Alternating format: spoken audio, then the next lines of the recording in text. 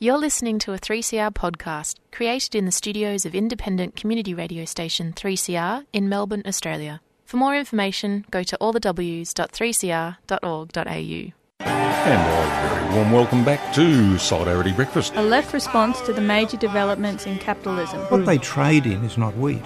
They trade in famine. A little dose of revolutionary optimism. I think it's really important to sort of express solidarity globally. It really is a deal by corporations, for corporations. The union forever defending our rights. Down with the black leg. If you think the ABC's left wing, don't listen to this program.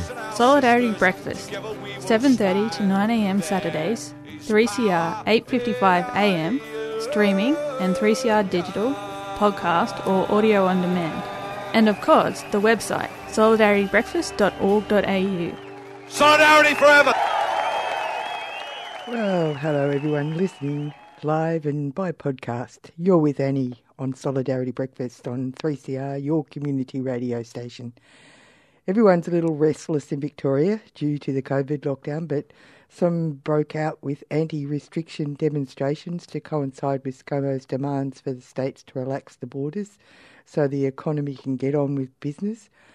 Funny how the JobKeeper system has been able to be used by some companies to pay shareholder dividends while staff have been fired, despite what appeared to be large sums of money going to companies like Qantas. Qantas sacking 6,000 after a big whack from the federal government without any equity share required, and now another 2,500 workers in baggage handling and cleaning to be cut and the work to be outsourced to a company that has a reputation of underpaying and conditions slashing. So why did public money go to Qantas? That's what the TWU are asking. The ideas coming from Morrison and his cohort is leadership will solve everything. Leadership and business, and a whole lot of terms picked up from warfare applied to natural disasters. One of the most fascinating things that happened this week was Channel 9 expose of factional fighting and branch stacking in Victorian Liberals, with tentacles going into the federal sphere with a tinge of right-wing religiosity about it. Not the first time this group has been sprung, but it is more that the faction that includes Peter Costello and Michael Kroger have obviously been using the jousting lance to pierce the pimple once more. Very interesting. Nothing to see here, according to Skase's Channel 7, and I suppose that means that Skase is embroiled in the other faction. But anyway, who knows? But I should leave the cogitations to Kevin, who is back with another This Is the Week That Was later in the show.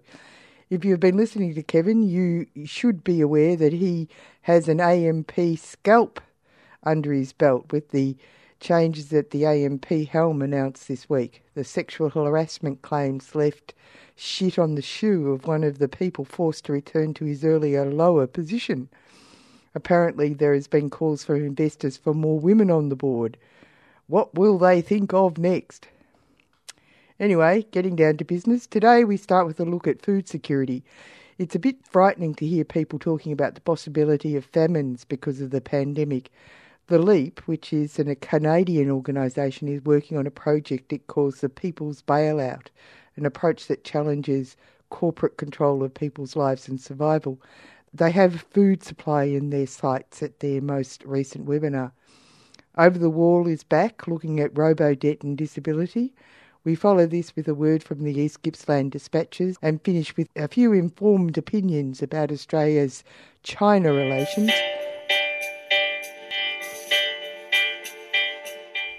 Hi, my name's Kath. 3CR has been in my life for decades. Each week I listen to my favourite programs. However, it's in a time of crisis that I really appreciate how important 3CR is. Often, this is when thousands of people are on the streets pushing for change. In this time of COVID, no one is on the streets. 3CR is more important than ever, keeping all our communities connected and informed. 3CR is a remedy for social isolation in this time of physical distancing. Good on you, 3CR. I am not in love, but I'm open to persuasion. east or west. When you think of community, think of 3CR. When you think of radio, think of 3CR. This is Joan Armour Trading asking you to support your community radio station, 3CR, the only alternative. But with a love, I could hold my head back and really laugh. Thank you. The Leap recently ran a session called the People's Bailout for Food. Since the pandemic, food bank use in Canada has increased 70%, especially among Black, Indigenous and racialised communities. At the same time, migrant farm workers are getting sick and dying, denied the protections they need and the rights they deserve. Now, in Australia, the same kinds of attitudes towards employment, workers' rights and quality of life versus corporate and business control with the workers paying for the pandemic is centre stage. So I thought it might be interesting to hear from people talking about food insecurity and what they call reimagining of our society based on values of care and repair while governments are turning on the spending taps. Food organization, and I think going back quite a while, I think in the movement, the food movement, so to speak, people acknowledge that 4.4 million Canadians are food insecure, but what we realize is when we report out on the statistics around food insecurity in this country, they don't necessarily speak to, or they don't speak to the experiences of folks that are especially vulnerable. So for Food Share, we wanted to dive in, take a deeper dive and actually look at what the experience for Black folks was in this country. And it was eye-opening in so many ways. Initially we found Black Canadians are 3.5 times more likely to be food insecure than white Canadians. We found that 12% of white children live in food insecure households versus 36% of Black children. Those are startling enough, but what we found after that really spoke to how this is an issue. And first of all, I should say, when we're talking about 4.4 million folks who are living in food insecure households, that's equal to the cities of populations of Calgary and Toronto combined. So this was a crisis already, especially so for Black Canadians. Here are some of the things that we learned. And first, when we saw those numbers, we tried to tease anything out possible to try and understand what was happening, what was causing this. We looked at household composition and found that it didn't matter if it was a single parent household, dual parent household, prevalence remained high. We looked at things like immigration status. Didn't matter if someone was Black person was born in Canada or born abroad. Again, the prevalence remained high. We also looked at things like home ownership, which you referenced. And I think we generally understood in this country that when someone owns a home, they're less likely to be food insecure. Not true for Black Canadians. So actually, Black homeowners in this country are pretty much just as food insecure, same levels of food insecurity as white renters in this country. So really, and I could go on with some of these stats, I won't do that, but really what this underpins for me is that folks in the food movement or doing work around food advocacy who have long positioned, some especially white-led or large white-led organizations who have been unwilling to engage in conversations about systemic racism, around anti-Black racism, anti-indigeneity. Those are the things that need to be centered in this work moving forward. And that's what this laid bare for us. And the pandemic, certainly, we know that Black Canadians are more affected than white folks right now. I know because I've been reading and following in the papers that you've been one of the organizations leading an effort to just get food to people who need it in the pandemic. Can you give us a quick peek into that reality of the work, the emergency work that you've been doing? Because I think we can see that you connect it to the systemic analysis and solutions. Yeah, so we never imagined that we'd be giving out free food. It's not a part of our model. There are other groups that do that. But we realized that a lot of those organizations that required people to come to them, whether it's food banks, that sort of thing, food pantries, were having challenges, obviously, welcoming folks. So we said, we've got a model where we're able to distribute boxes of fresh produce to folks. So we started raising money. But I think the most important thing that we did was partner with organizations that work with communities that we know are the most vulnerable and were before COVID-19. So working with groups like the Workers' Action Center, working with Black Lives Matter, working with an Indigenous queer group. So 80 groups across the city who we just said, there's no application.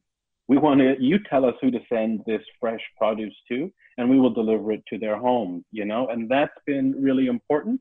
And I think an opportunity for us to build some key relationships as this work moves forward, because as you've said, this is one element of the work, the emergency piece, but this has exposed systems that are in desperate need of change. So we look forward to working with these groups to do that as well, to advance that work as well. Don, I feel like you want to jump in. You started in our conversation with talking about the pandemic as a kind of message from Mother Nature.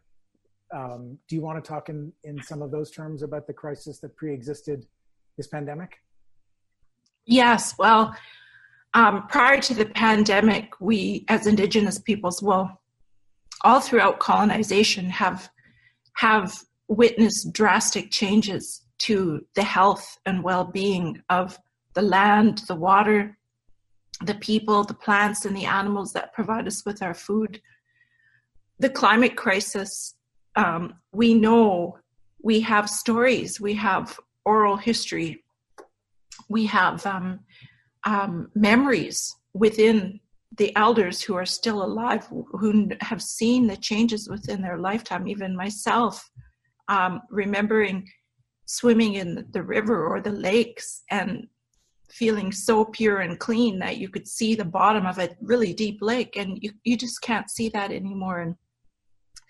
And we know that as hunters and fishers and gatherers in this part of the world, and an estimated 2/3 of all Indigenous peoples in so-called North America are hunters and gatherers, and hunters and gatherers are among the oldest living memory of what it means to live sustainably on this planet. Hunters and gatherers have been here for 90% of the time that humans have been here, and it's because of the model of economy, in large part, the subsistence, the giving, the sharing, the trading, the cooperation. We know that during COVID, there was global networks of mutual aid that popped up all over the place, and people started planting gardens, and you couldn't buy seeds in the store anymore because so many people realized, oh wow, we can't rely on the corporations anymore, and we have to plant a garden, and we have to work together, and we have to help each other, and we have to provide help to those who don't have food. And so I think really looking at the model of economy and recognizing that the Western science, is part of a solution, but it is not the ultimate voice of truth and reason. And the techno-bureaucratic framework for research and development that has been established through colonization in BC, in so-called BC, in this part of the world, where there's 27 nations of Indigenous peoples who are still here. We've never surrendered or ceded the title to our land, our water. We still have memories within my lifetime, and I don't consider myself an elder yet, but I can see that we are still realizing our governance, and that hasn't died. The knowledge is still there within our original instructions and our genetic blueprint. And so when we think of Western science asserting to be the ultimate voice of truth and reason for governing and policy proposals and planning, it totally falls short. We need a whole new, a just transition that includes social justice around dismantling structural racism that's been instituted in every research and policy and planning and governance institute in this place, and as well as education. During COVID, I heard you say people, like class sizes were reduced to 12 to 15, and that's great. But for Indigenous peoples, we're unschooling our kids. We don't think that colonial model of education is actually what we need. We need our children to be spending time with the parents, for the parents to be supported, to move away from a wage economy that forces us to spend less time teaching our children our languages, our culture, our hunting, our fishing, our gathering, our food preservation, And we need to build communities of regenerative practice that support each other in a decolonizing and moving away from a capitalist economy and wage economy. We want to be together. We want to cooperate. We want to be in community. And we have so many social issues in our community. Food insecurity is only one of them. We've got high rates of poor mental health, high rates of stress and trauma associated with just, my mother was forced into Indian residential school from the age of 5 to 14 years old. A year later, she had me. I was born into a memory of trauma, of what it means to be enslaved as a child, what it means to be beaten because you speak your language. And that's just one person in our community. And so we're on the front lines, but we're dealing with this, and we're dealing with the high rate of drug addiction, where people are so dismayed at this system and the way it's separated us from our families and communities, that they feel that attempt to fill the void with drugs and alcohol, and it's rampant and epidemic. Food-related illnesses, chronic inflammation, liver disease, these are all very much a part of the food system. So it's, I could go on and on, but I think Western science and its reductionist mindset it's not designed to address a complex issue. We must look to Indigenous and transition to a regenerative, life-giving paradigm and a mindset that is based on a holistic health narrative. And Indigenous peoples know that. We still remember that. It's still encoded in us. But we need a lot of support.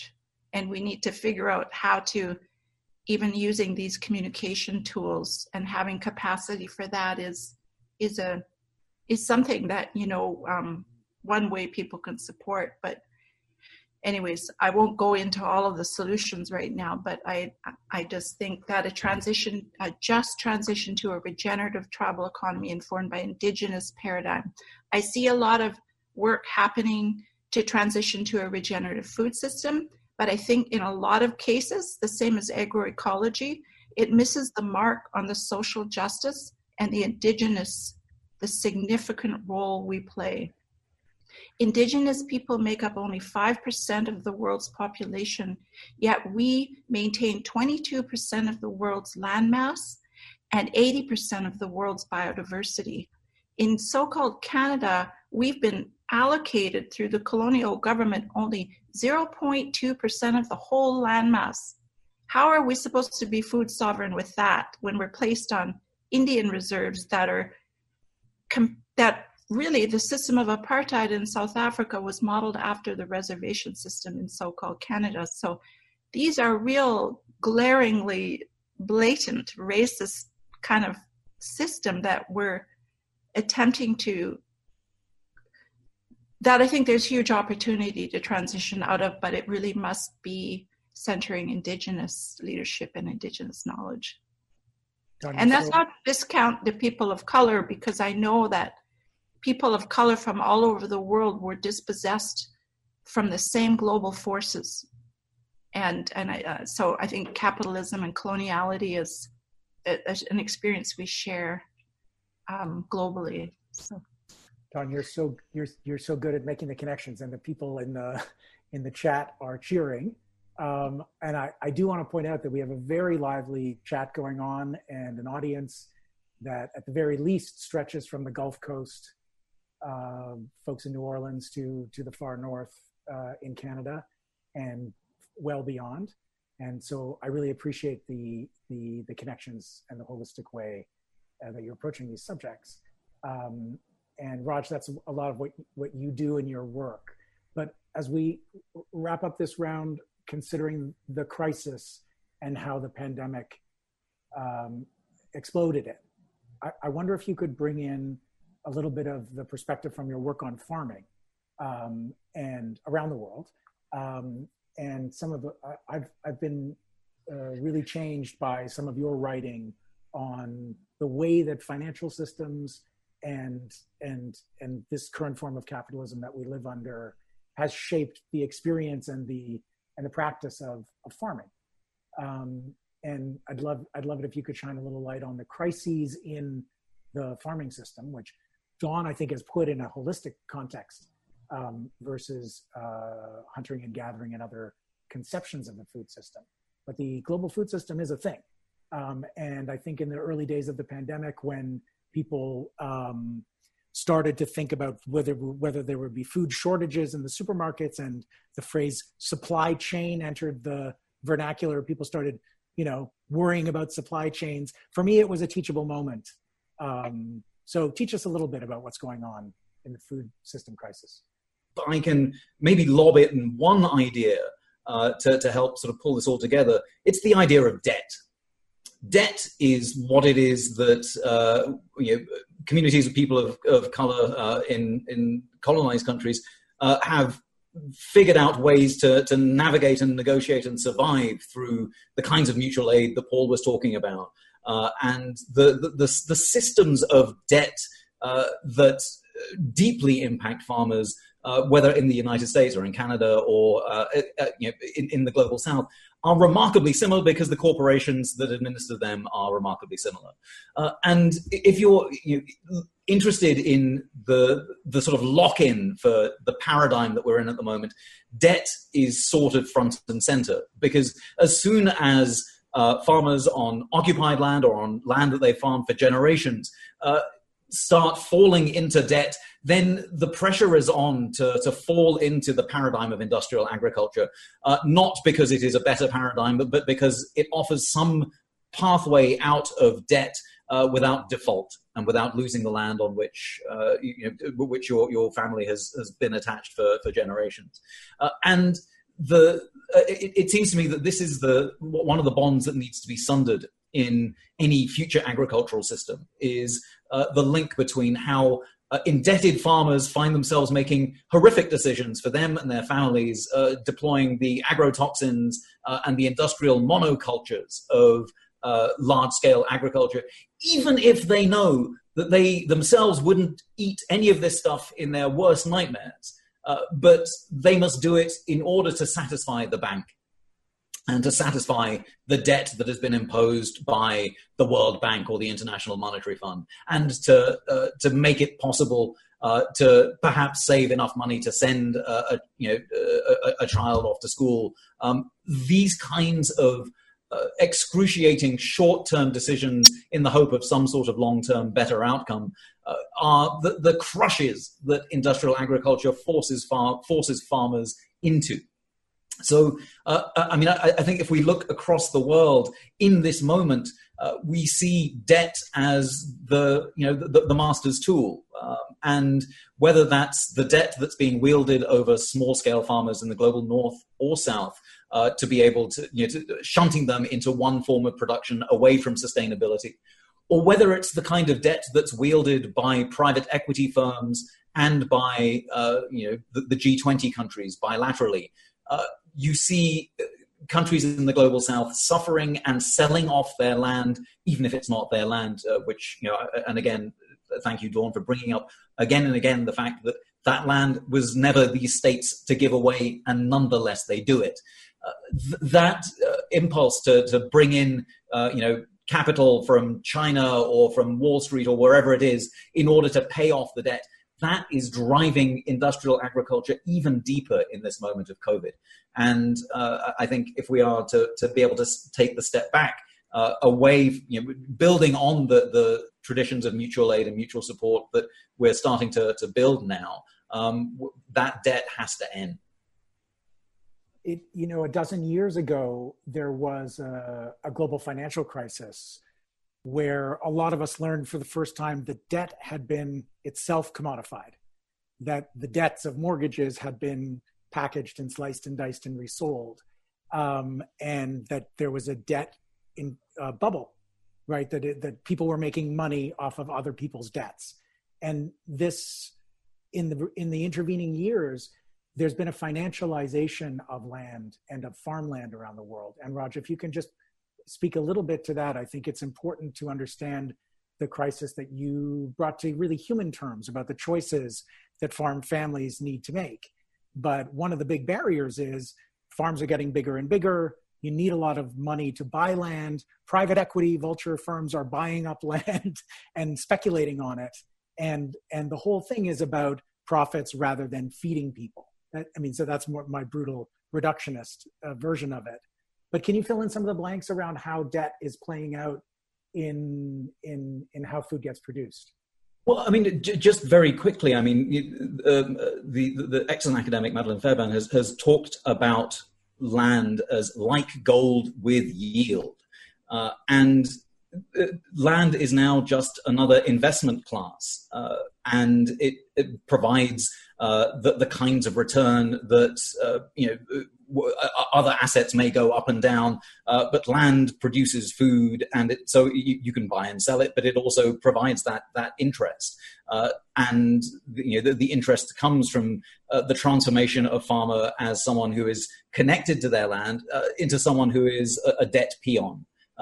Someone who exists to be able to maintain their, just a sort of fingernail hold on the land by following the most lucrative return path. And even if that return path is mining the soil for its fertility and poisoning people downstream and very carbon intensive and polluting the air, it doesn't, what matters is being able to hang on by your fingernails. And so again, debt becomes this mechanism through which the land is turned into an asset that generates its yield. But this is, this is why I'm so concerned with the idea of what comes next, because if we're interested in a sort of decolonizing approach to this debt, then it can't merely be a sort of land to the tiller moment if we are to take Dawn's call for the rematriation of land seriously. If land is to be rematriated, if we are to have a transformative relationship to the indigenous communities that still live and thrive in and around this alienated land, then what's the relationship between, for example, sustainable farmers and indigenous communities? I think if we're interested in let's imagine the debt goes away. What comes next after that? Hi, this is Liz Stringer, and you're listening to the Mighty 3CR on 855 AM and digital radio, 3cr.org.au.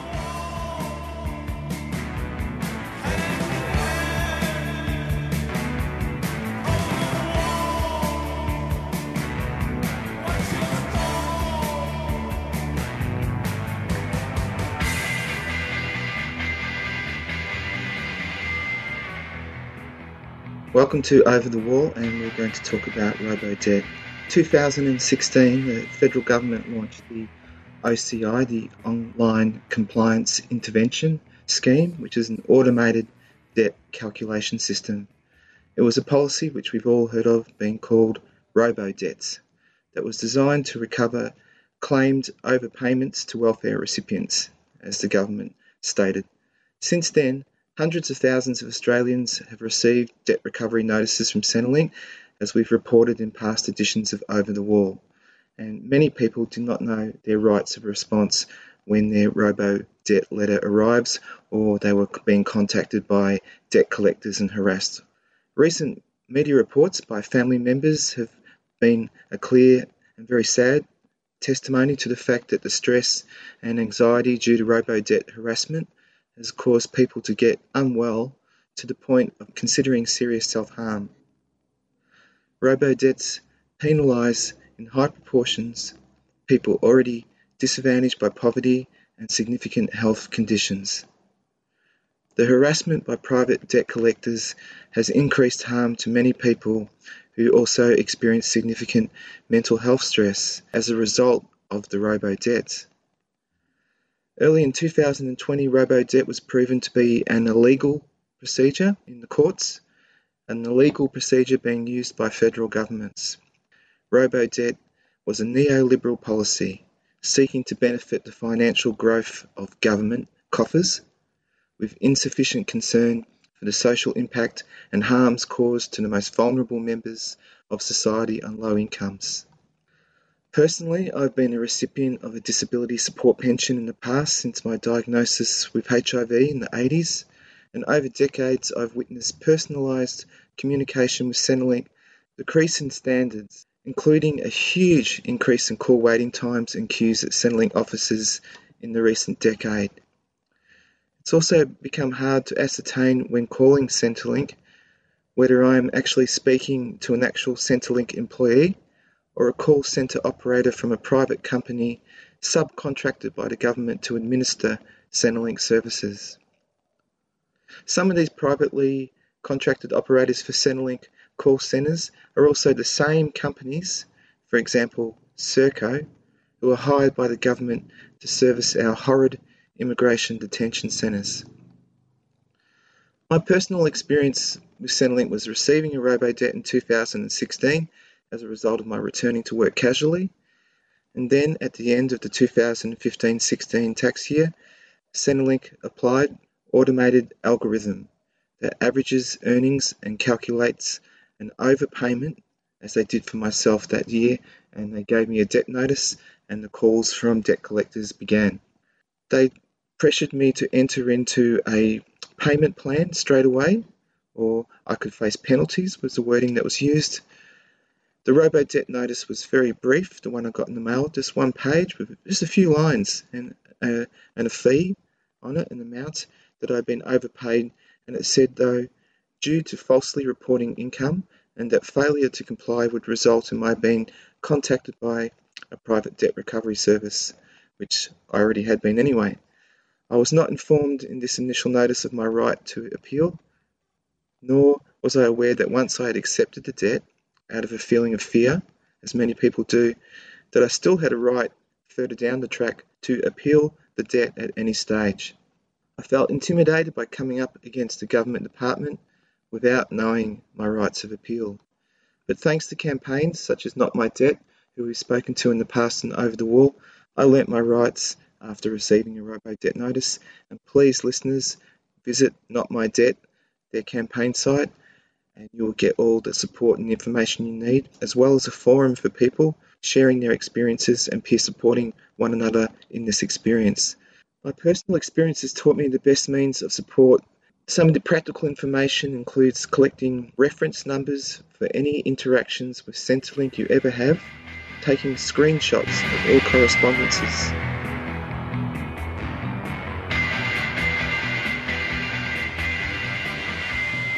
One other huge issue which we've covered in the past and we will be covering in the future is the issues affecting people with disability, and there's been a Disability Royal Commission.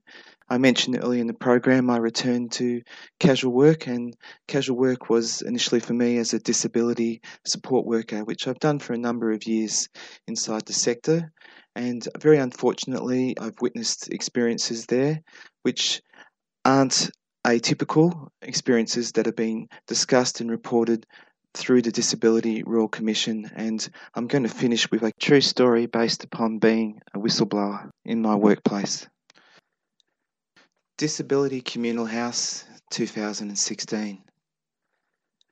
He wanted to walk once a day to their front gate and collect the home's mail and walk back again. He walked inside the house just fine with a cane. It was not an occupational therapist that deemed him to be a fall risk. It was management who told staff to prevent him from walking to the front gate. I don't know how he felt about it. He didn't speak. He walked fine whenever he was on group outings. Experienced staff told me to forget their care plan. Spoke of insufficient time for 2 staff to attend to the gentle humming woman with a damaged spine, nor a man with epilepsy in the room across the hall. The experienced staff said, "We've only got 2 hours to dress them, toilet, bathe them, feed them, and medication." Them was spoken in front of them who had names. We were trained to door knock whenever we entered a room. That day, I assisted solo a man who experienced what's called constant micro-seizures and regular tonic-clonic seizures, major seizures. These ones needed to be timed carefully. I remember that day seeing the whites of his eyes, yelling for assistance when I couldn't prevent him from falling. I used my body as a wedge between him and the falling. He had cut badly his tongue, and there was blood on the bed, and he was very unwell after the seizure. After the ambulance left and he went to the hospital and spent there 4 days, staff, the experienced staff, said to the house manager 2 staff had attended to him. A week later, I built up the courage to speak to management. She was a new manager and seemed sensitive and strong. She managed 3 group houses and she was trying to understand as she listened to me. When I started that job, the experienced staff suspected I might be a plant sent from head office to observe malpractice. Listeners, paranoia and shortcuts looped in every workplace that was understaffed.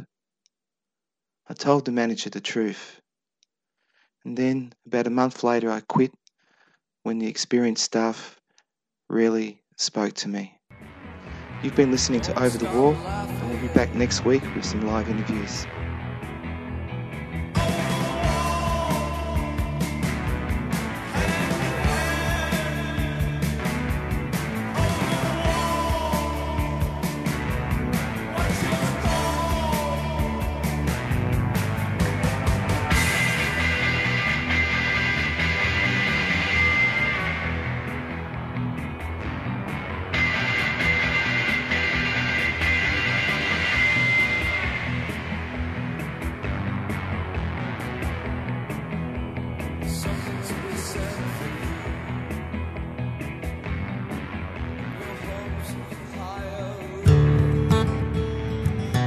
This is David Rovics, and you are tuned to 3CR 8:55 AM, Melbourne, Australia. Step 3 is finding there's a tactic when everyone believes it could be true. That if all the people work collectively, there just might be something we can do, and everything can change.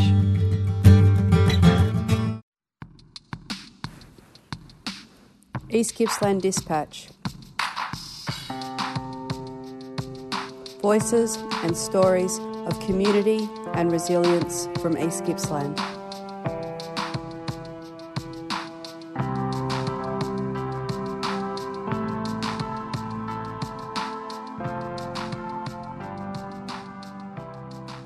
Hello, you're listening to another dispatch from East Gippsland. My name's Fiona. Jack Wadcote has lived in East Gippsland all his life and is a valued member of the Float Collective. Jack, a long-time environmentalist, speaks about the importance of ecotourism in bringing people to East Gippsland to enjoy the pristine Gippsland lakes and forests and the critical importance of the East Gippsland Shire's responsibility in protecting it now. Elections are happening in October, so now is the time to check out what your councillors stand for. I'm talking to Jack Wadcote, and we're identifying that nationally and locally there's a real crisis of leadership. I want to ask you, Jack, how do you experience that here in East Gippsland, in the East Gippsland Shire? In lots of cases where environmental issues, and that's what I'm interested in, where they're being debated in council and people want something protected, there seems to be a difficulty in getting the message across that it is vitally important for East Gippsland to have an environment which is as pristine as we can get it through council. The councillors, some of them are keen to have it done, but when it goes before a council meeting, there seems to be almost a cartel of councillors who reject environmental considerations. Is there a long-term plan? You mentioned about the conflict with the developers who really want to have big end of town developments, as in business as usual style of attracting the tourists, who the higher end tourists who are going to bring the money into the town. So there seems to be a conflict between that and ecotourism or nature related tourism. Has the East Gippsland Shire got a long-term plan, and how does this issue that you're referring to fit into that? Certainly while there is opportunity for development within the properties and the township itself, it seems to be that it's got to be a big glorious thing before it gets off the ground to council. And instead of before they give it approval. Yeah, it seems to be aimed at big developments rather than small incremental developments which look after the environment. That's where it seems to get the block. Whether it's from individual councillors who are benefiting from those developments or whether they are taking the easy path for themselves, I don't know. But when you go to a council meeting or read the papers as to what's happening through council minutes, then there seems to be that attitude of, we can bring those plans in at a later date, and by the time you've got those plans in to protect something, it's too late, it's gone. Because all around it is hemming it in. Can you give me some examples of your experience with the councillors to make you describe them as them and us, your sense of how you came to that realisation? Personal side of it, I think, is where this Glenelladale development with Kelbar Industries want to put the sand mine in on Kelbar, or Kelbar want to put it in. The protests that were held there were genuine.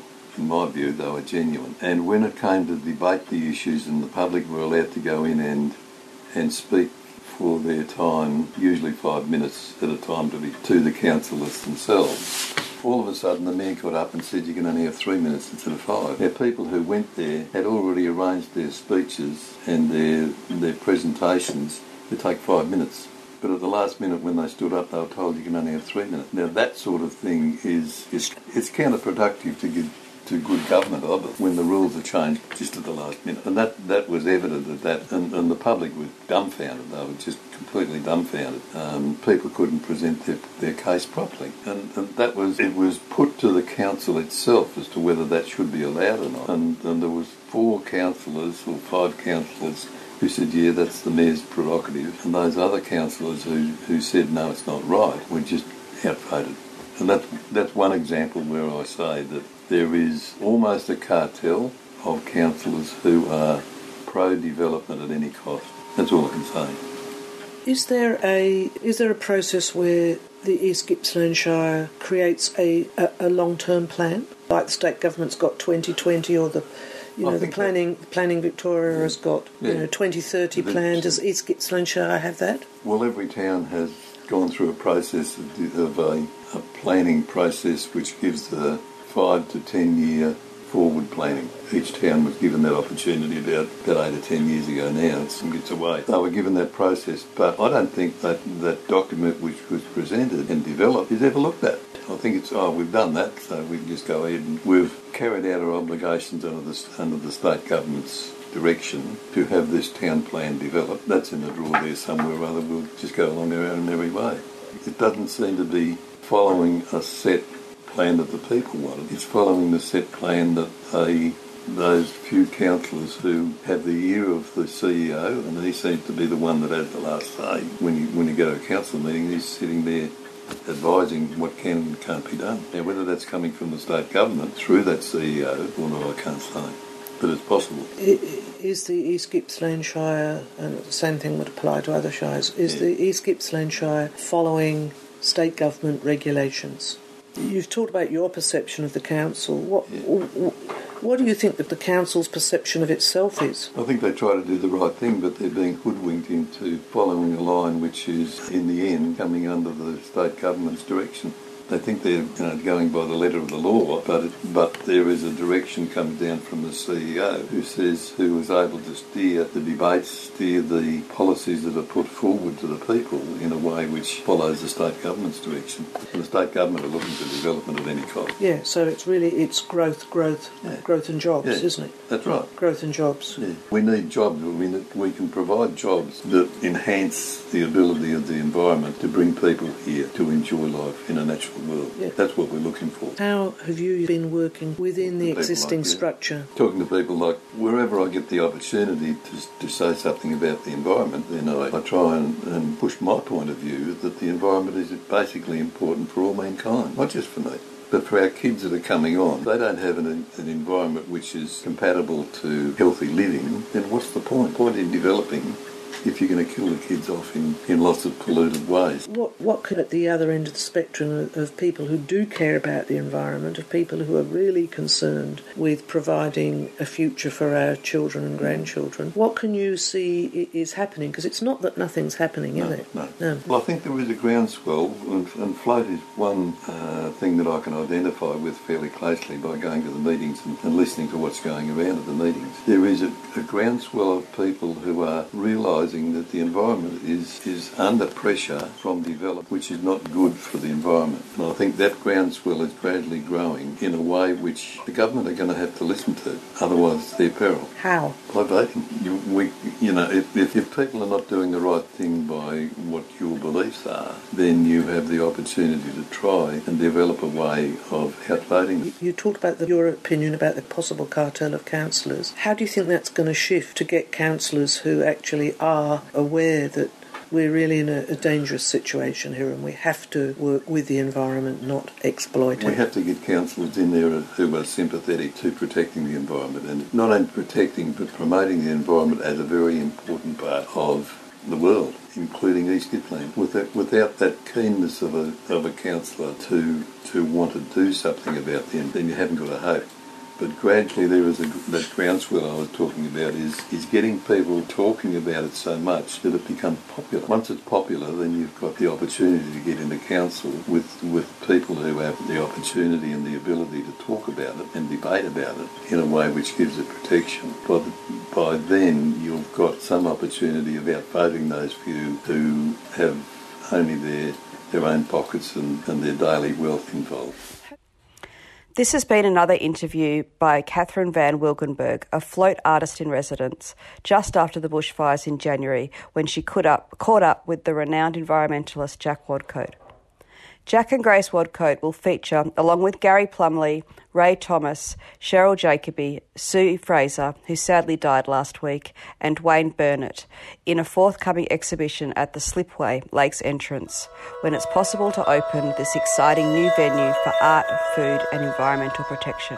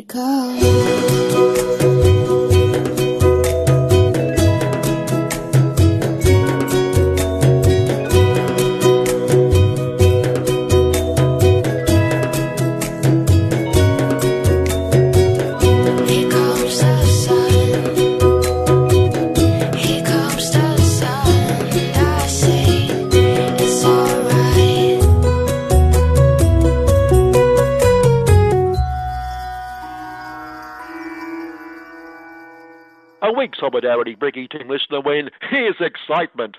We're about to cross to Parliament House for question time in the Senate, just as the Socialist Party fires the first question. My question is to the Minister for Aged Care. Could the Minister tell us how many deaths there have been on his watch in aged care facilities? Sorry, listener, silence. What's going on? Hang on, the President is intervening. The Minister for Aged Care, could you respond to the question? Still silence. What's going on? Here's the President again. Senator Cole backed the private sector. Could you answer the question? Oh, sorry, why me? It was directed at the Minister for Aged Care. Oh, is that me? Could you repeat the question? Oh, look, it's taking too long. We'll move on. But surely it's the Minister for Aged Lack of Care. One government backbencher, Russell Broadbent, suggested just that, attacking the policies that have led to the disaster that is the privatised aged care sector. Mr. Broadbent, Senator Cole backed the private sector, dismissed the criticism, has an idea on how he thinks the aged care sector should be run. And you? No idea. Absolutely no idea. Just as a by-the-by, Big Supremo Scuttlebem Moore-Lashson, a.k.a. Scummo, said he does have confidence in Senator Cole back the private sector, and on one level we agree. We can be confident we know how the oh-so-competent senator will perform, and therein lies one of the big worries. If he's front-bench material, what must those who didn't make it be like? What a shining advertisement for the parliamentary democratic system. As one of the numerous true blue Aussies of Irish descent, I've always loved the lilt of the Irish accent. Well, you probably don't have to be Irish, of Irish descent to appreciate it, but my enjoyment has been blunted. Because every time I hear the airline that used to be our airline, Big Supremo Alan Joystick, spouting off, I can't stand the accent.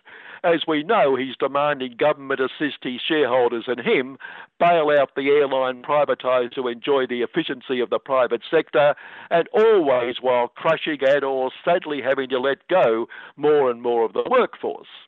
This week, Alan said he had no choice but to outsource 2,500 jobs, including baggage handlers and aircraft cleaners, obviously inspired by the outstanding success, the private sector competence of the government outsourcing its quarantine hotel responsibilities. That is 2,500 workers being sadly let go on top of the 6,000 previously announced. So that should be the end of dirty aircraft and lost baggage, our luggage landing on the other side of the world to where we just landed. The nuclear hawk himself, world's greatest worst ex-treasurer Paul government, privatised our airline because the private sector was more efficient and had huge advantages over the inefficient bloated hand of the public sector. Yet time and again, that grating Irish accent pleads for more government handouts because state-owned airlines have a huge advantage over the private sector, he tells us. I get very confused and realise how little I know about the greatest little economic order of them all. Remember just a few months ago when the Lord Rupert Wapping's sense of decency was abraded by branch stacking and abuse of parliamentary office in the State Socialist Party, page after page screaming headlines day after day? Well, obviously, Lord Rupert's editorial staff decided its readers had had enough of that sort of sensationalism, as this week identical carry-on in the Caring Business Class Party, fingering Deputy Finance Minister Michael Suck Up to Capital, and that pious follower of the dear baby Jesus, Kevin Ann Screws the Workers, half a single column bottom of P2, left-hand page, and short follow-up reports also on left-hand pages, the Berry story pages. But then they did have the big bad story to splash page after page sensation, the villain a different Andrews, the pejorative Dan yet again. Premier's grab for absolute power screaming from P1. Yes, we asked the Lord Rupert team. There's been a couple of cases of COVID-19 in Queensland. Where would they have come from? Daniel Andrews. but they also can't control the mass deaths and illnesses in the US of the UN of the US of the world, for instance. Thanks to Daniel Andrews. Daniel Andrews has failed the US of people. Daniel Andrews has failed the people of the world. That'll teach Victorians for ignoring Lord Rupert's wise advice and twice electing the pejorative Dan and the socialist lot Lord Rupert ordered them not to elect. In fairness, there were clear differences between the Socialist Party branch stacking and misuse of public funds and the caring business class party branch stacking and misuse of public funds, outlined by Big Supremo Scuttledem, who back then told Socialist Party Supremo and would-be Big Supremo Anthony Albing-Uzi the Victorian scandal was his responsibility. You are the party leader. While he explained this week it was a state matter and absolutely nothing to do with him, like privatised aged care disasters, which are his responsibility but are not his responsibility and nothing to do with him, but everything to do with, yes, the pejorative Dan. That's the pejorative, even forced Scuttledem and the team to legislate that the pejorative Dan's Belt and Road deal with evil China is against our national interest. Not that the legislation is aimed at evil China, of course, and the fact that the government supported the deal when it was signed shows how the pejorative D fooled them. Indeed, he's so evil, he's forced a committed supporter of the greatest little economic order, an ardent opponent of evil socialism, to urge Victorian businesses to become, wait for it, socialists. Good socialists in this case. Yes, Sarah Hinder, the socialist son. Remember, Sarah lost her Corangamite seat in the last election, so they bumped her into the Senate by bumping some senator whose name we've forgotten into some sinecure diplomatic role. Anyway, Sarah has urged Victorian businesses to sue the pejorative Dan government for losses during the lockdown. That should do the state coppers the world of good, because the caring business class and the caring business class party tell us we can't afford a lockdown. We must learn to live with the virus, because the economy can't afford not to live with it. So for people living with it, that must also mean dying with it. Look, that's an emotional and therefore a rational response. To state the obvious, people are mortal. They're going to die anyway. While the economy is immortal, it cannot die. Oh, like God. Same thing. To ensure the immortality of the greatest little economic order, therefore ignoring that Karl Marx chap's quote, all that is solid turns into air, ensure the immortality, the very mortal public sector must offer a little bit of help over and above paying the caring employer's wages bill, bit of help, and in the circumstances, in the urgency of preserving the immortal, the very mortality of the environment, for instance, must be put aside temporarily. And sure, we all care about the environment, but this is an emergency. We can care about the environment later on, or what's left of the environment later on, when we can afford to waste time on social luxuries like preserving mortal life on Earth. Example, Scuttledem announcing a $1 billion handout to the merchants of death industry for ships, vehicles and lots more train killer facilities, including a couple of $100 million on train killer infrastructure around Darwin, which will please our very, very, very close friend the US of, whose Marines stationed in Darwin for our security can benefit from our public purse largesse. An example, $3.3 million to a Fosdill fossil company to conduct a feasibility study into a brand new state-of-the-art coal-fired power station in North Queensland at Collinsville, under the urgings of the hayseed and sheepshit party rump. But just in case we're thinking, I'm not sure the planet needs another coal-fired power station just now, rest assured.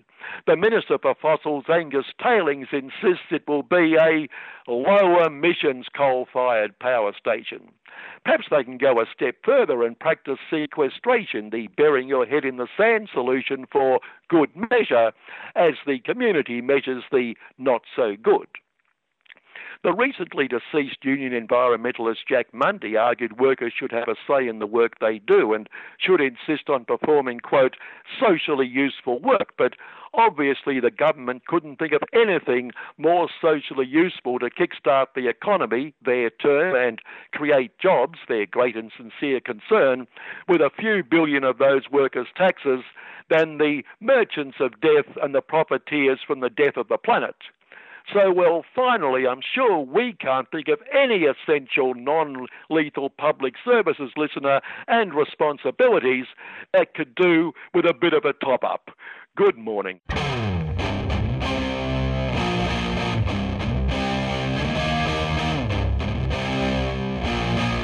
A determined community campaign over 5 years won the ban on fracking and a moratorium on onshore gas drilling for Victoria. It was a great victory for grassroots people power, but now the Victorian government has decided to lift the moratorium on onshore drilling, even though its own report admits it won't bring down gas prices. Even worse, they want to open up the west coast of the state to offshore gas drilling. It's essential we stand up now and make it clear that the time for new fossil fuels is over. Join the campaign by checking the Friends of the Earth website at www.melbournefo.org.au/gas. Friends of the Earth is a 3CR supporter.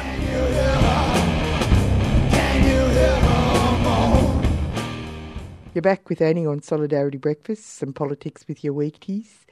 It is clear that Australia, America's deputy sheriff, is doing all the things a good little toady needs to do to please its master when it comes to China, with angst expressed about the Chinese manoeuvres in the South China Sea and Chinese asset buying in Australia and research dollars in Australian universities. The fact that Lockheed Martin underwrites Melbourne University research with only the students and activists complaining means the Chinese are clearly wearing the black hats and the US the white hats.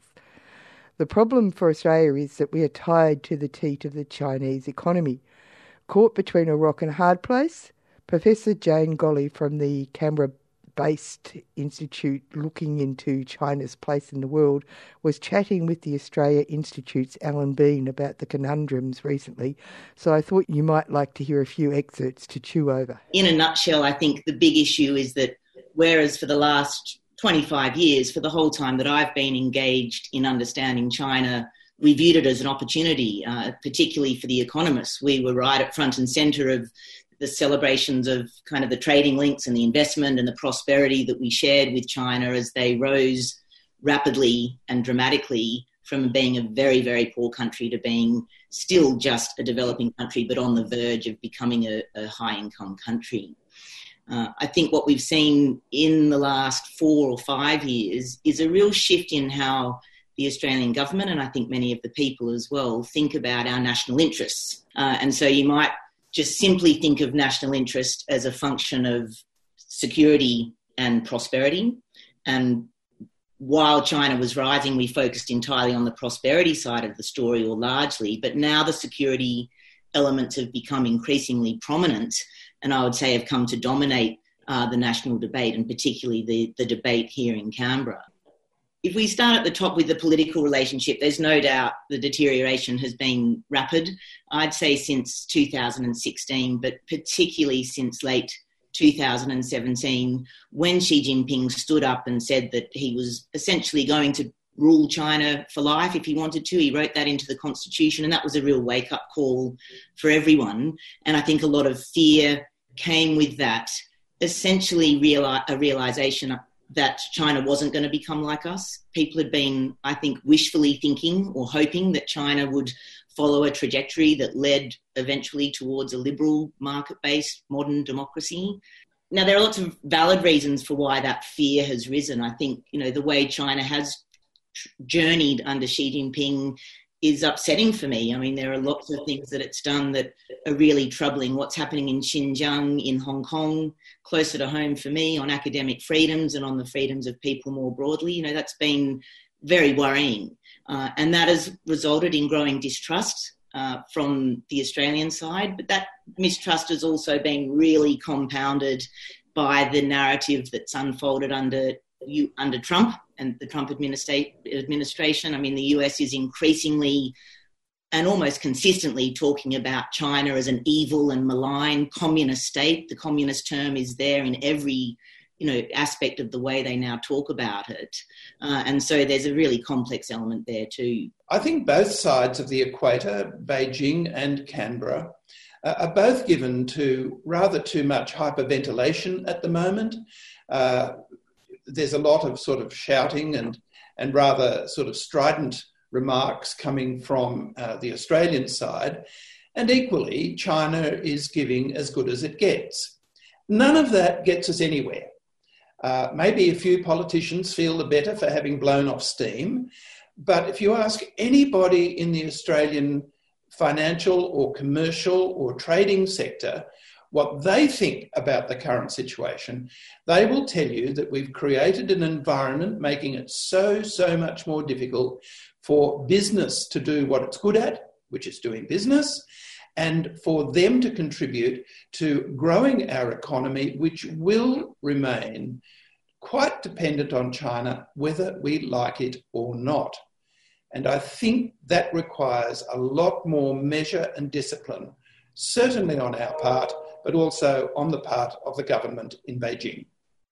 The biggest issue that's come out really in recent years are concerns about China's interference in our political and policy processes, and more recently about their capacity to coerce or punish us when we don't do what they like. But I think what our government wants more than anything is to preserve the economic relationship while still being able to talk a little bit tough on China when they're doing things that we don't like, and also prevent them from doing those things that make our lives more difficult.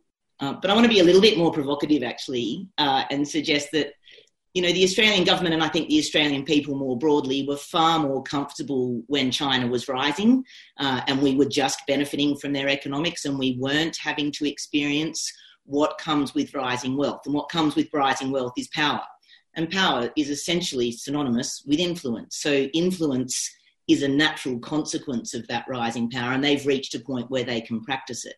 The American government, through their wealth and power, influence all sorts of things that happen across the world, and we're fine with that, but we're not comfortable with it in the Chinese context. And that partly comes back to the question or the fact that they're different from us, and we struggle with that, although they're not as different, I think, as many people are led to believe. We're all human beings after all. But there is this sense that I get that we'd be really much more comfortable if China sat and agreed to sit under the United States in the global hierarchy. And the problem is that they're not going to do that. It's only a couple of years ago that Prime Minister Abbott was asked by Angela Merkel, how does Australia regard China? And his response was as forthright as I think it was naive, and that is with fear and greed. And I think that Australian governments have wanted China to be something other than it actually is. They want China to expand economically, as Jane said, but not to grow the power and the influence that comes with economic strength. And I think that what the government in Australia wants is for a China which is simply going to go along with what we like to call the international rules-based order as it was set up in the immediate post-Second World War years, and simply accept all of that with the overall leadership of the United States. And that clearly is not what China, or Russia for that matter, wants to accept at all. I'm certain that what China is looking for is a measure of parity with the United States over the longer term, and to be able to exercise leadership and a measure of power dominance in what it would regard as being its sphere of influence, which is Asia. And that is the point that we have to understand, and then manage our own affairs in a way that China's rise to dominance does not actually undermine our own prosperity, our own security and our own ability to carve our way through a pretty tricky world. And I don't think any Australian government can do that when its policies are based either on misconception or based, more worryingly, on confected fear. More broadly, the Australian economic growth story of the last 30 years has a hell of a lot to do with China. And so prosperity is the opening point on what we have in common. But we also have regional security in common. They don't want war in the region. They don't want instability. There might be a question that follows quickly from, about what they've done in the South China Seas, for example. But if you look at that from the Chinese perspective, they see that as preserving sea lanes so that they can continue to trade and invest with the rest of the world. The environment, it is one area where there is such a golden opportunity with China. And again, people might look at China, they see the large population, they see all of the pollution and think, what an awful job they've done. But this is a developing country that is industrialised rapidly, and that they've really done some remarkable things in reducing their reliance on coal, in boosting their renewable energy sector. There is so much opportunity that we could share in that links back to my notion, the broader notion of Australian security. It's where prosperity and security, environmental security, go hand in hand. I mean, I'd also like to look at the Pacific as another example. Infrastructure building, there is such a high demand for it across this region, and by developing infrastructure, both Australia and China stand to benefit. And it's a clear example of where we could cooperate, where instead at this point in time we're really choosing to compete. And unfortunately, I don't think that's a competition that Australia is going to win. Basically focused on notions of industry agglomerating, concentrating in certain provinces or parts of the country or parts of the world, the eastern coast of China, and then by engaging government in investing in infrastructure and reducing transport links, what we've seen is the spread of industry that facilitates. And that, to me, is a big part of the Belt and Road Initiative. I totally accept that there are bigger strategic kind of objectives that they have, but I saw it from the beginning as an economist would, and it made sense to me. You develop railways and roads and you create new markets that are then opened up to bring prosperity to both the Chinese people and those distant markets. And you see that in the Pacific. I think there's a really big set of questions around that. If we both, China and Australia, genuinely care about development in the Pacific and not building our own influence there, we would work together to create opportunities for, I'm going to use the word again, environmentally sustainable infrastructure development. That's what the Pacific Islanders want. And we could both deliver that to them much better by working together than by working apart. And then on my last point on that is about values. And we hear so often the discussion about how we have these Australian values. I do cringe a little when I hear that one of them is equality, because it's a value that I certainly have, and I hope many of the listeners have. We don't all feel that way, but I don't think it's a value that belongs to Australia. That is a global value that I would hope we'd all aspire to. Neither China nor Australia is kicking it out of the park on that front. There are things we could learn from each other. It's, a lifelong interest of mine in inequality and in thinking about the ways that the Chinese government has done it well and also done it badly. So many things that we could cooperate on if we can find our way back there or there. And we're doing it in some instances. Alan, you and I have spoken about, for example, global warming as being one area where we have shared interests, but also our scientific links. What are some of those other things that would make up, a comprehensive strategic partnership? If you have a government narrative and a United States government narrative that is increasingly negative, and then you also have a press that is predominantly a Murdoch press driving a very pro-US line and pointing out all of the bad things that China's doing, and there's plenty of that they can point out, leave the rest of it out, and not surprisingly, the public's trust in China falls. And the numbers are pretty striking. 23% of adult Australians trust China a great deal or somewhat to act responsibly in the world. Surprisingly, that's very close to the number of people who think that Trump's going to behave responsibly in the world. Again, I don't know if those are the two same 30% of people and how they assess their trust, but if I have to pick between those two leaders at the moment, I would actually side with Xi Jinping in terms of acting responsibly in global affairs, not in terms of how he's treating the Uyghurs in Xinjiang, but in terms of responsibly addressing the global pandemic. Some hiccups at the beginning, but they've come in hard. They've got the economy started up better than anywhere else in the world, really, and they just haven't done quite as bad a job as is portrayed in the press. But the point is still that trust has fallen in both the superpowers, and I want to take those hand in hand and really start talking more about what they're both getting wrong, but also perhaps we could be thinking more about what they both could be getting right and the role that Australia could play in steering them in that direction. Now, I don't want to oversell our capacity as a great power. We're not a middle power, perhaps, and we like to think we punch above our weight here. Well, now might be the time to start working on how we can do anything. And I am channeling Hugh White here in his famous China Choice book, where, the key point was that we shouldn't have to choose and that we should find a way to navigate in between those two superpowers, especially when both of their leaders are behaving badly. I think there's still some scope for that, and that's where I'd love to see Australian government policy head. 9 in 10 Australians, 94%, want our government to reduce our economic dependence on China. And another 82% said that we should sanction Chinese officials associated with human rights abuses. Our dependency on China, likely to be the fastest growing economy of all our major trading partners this year. Still, the forecasts have dropped. They're down at 1%, but that's compared with minus 10% for Europe and the US. That actually our dependence could be a real positive. On sanctions, really complex literature on whether they work, on what they're trying to achieve, on whether there would be alternative ways to achieve change in Chinese government policy. I mean, that's what a sanction is. It's a coercive measure.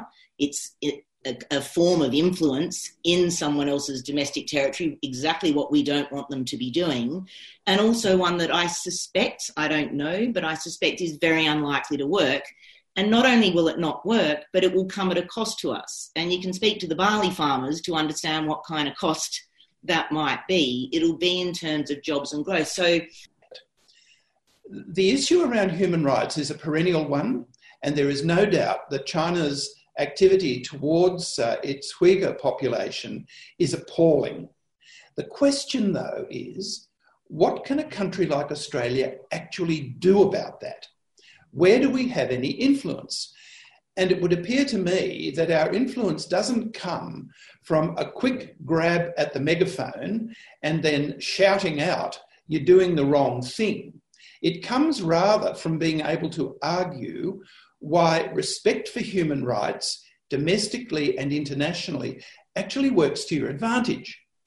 In other words, you have a more stable and a more prosperous and a more secure society to the extent that you are able to accommodate the rights of all of your citizens.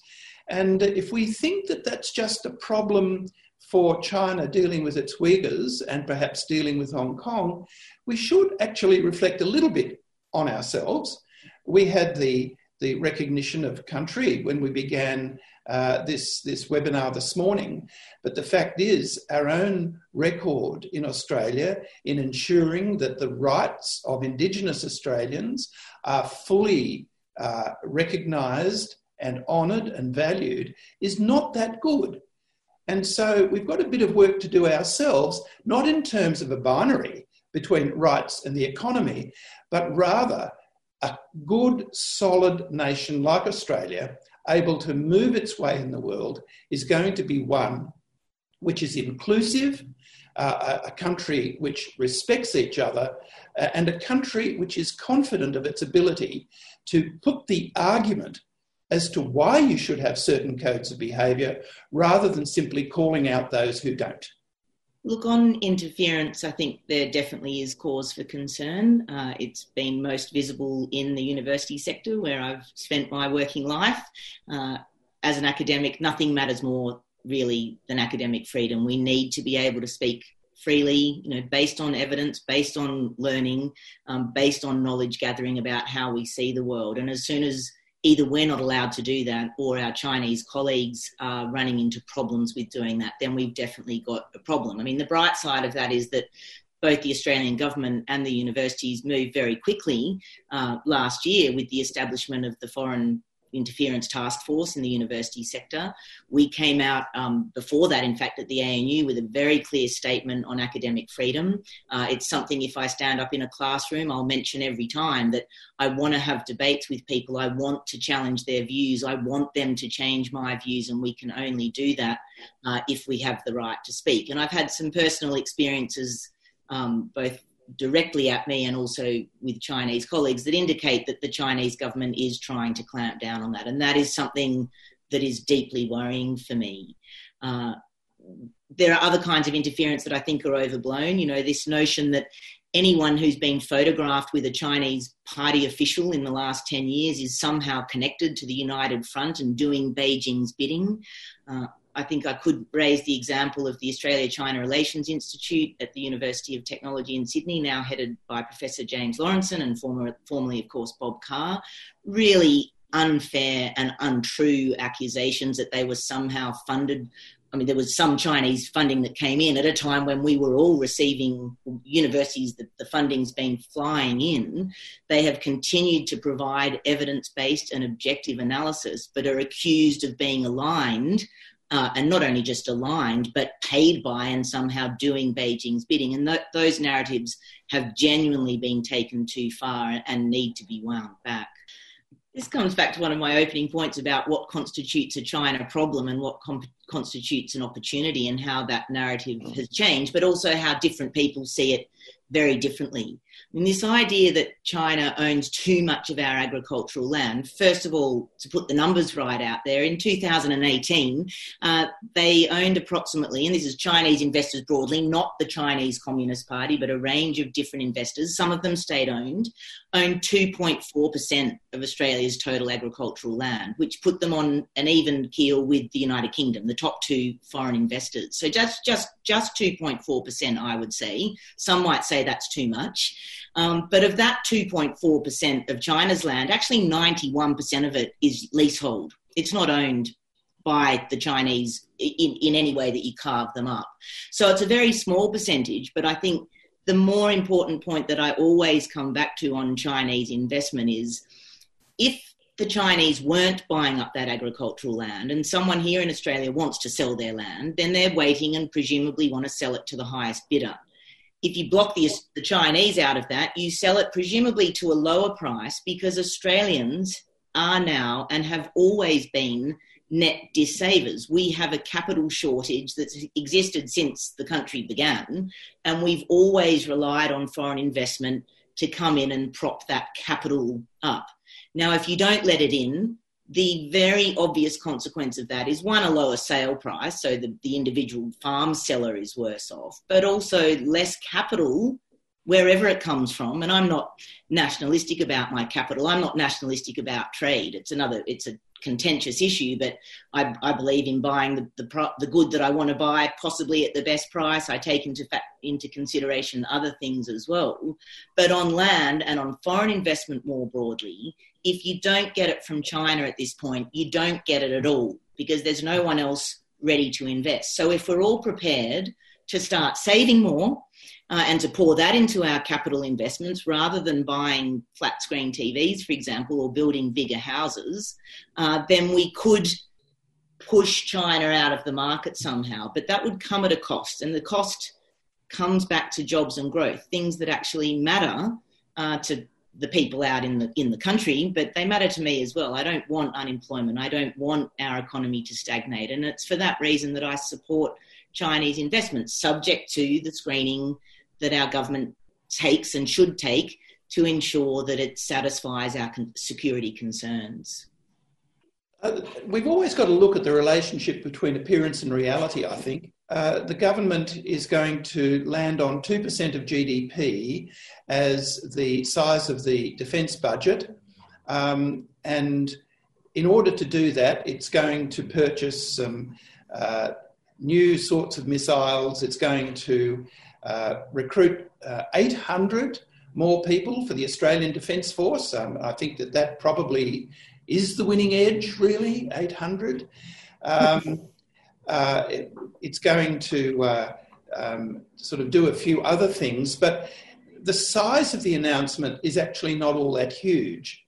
It's really the intention that lies behind the announcement at this time that is more interesting, I think. Because coming as it does after the Prime Minister's announcements on cybersecurity and cyber interference and so on, it really does look as though we want to muscle up to China to do as a professor at the ANU said maybe 10 years or so ago now, that we've got to be able to, quote unquote, rip an arm off China. This, I think, represents a kind of hubris which would be very expensive if ever it were tested. It seems to me that no matter how much effort you put into bulking yourself up from being a featherweight to being a welterweight, you're still pretty crazy if you get into the ring with a heavyweight.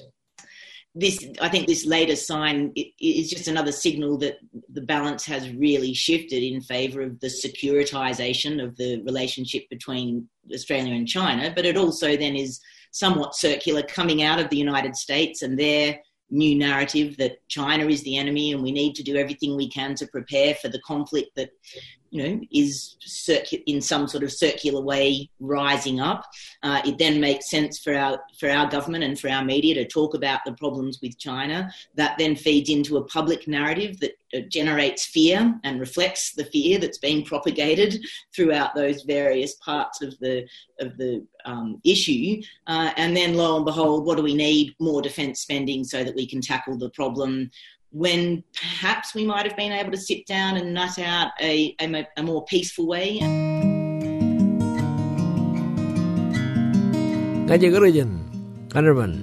This is Stephen Pigram from up Broome Way, Yawuru Country, and it's great to be down in Melbourne, and you're listening to 3CR Community Radio. Been here for a long time.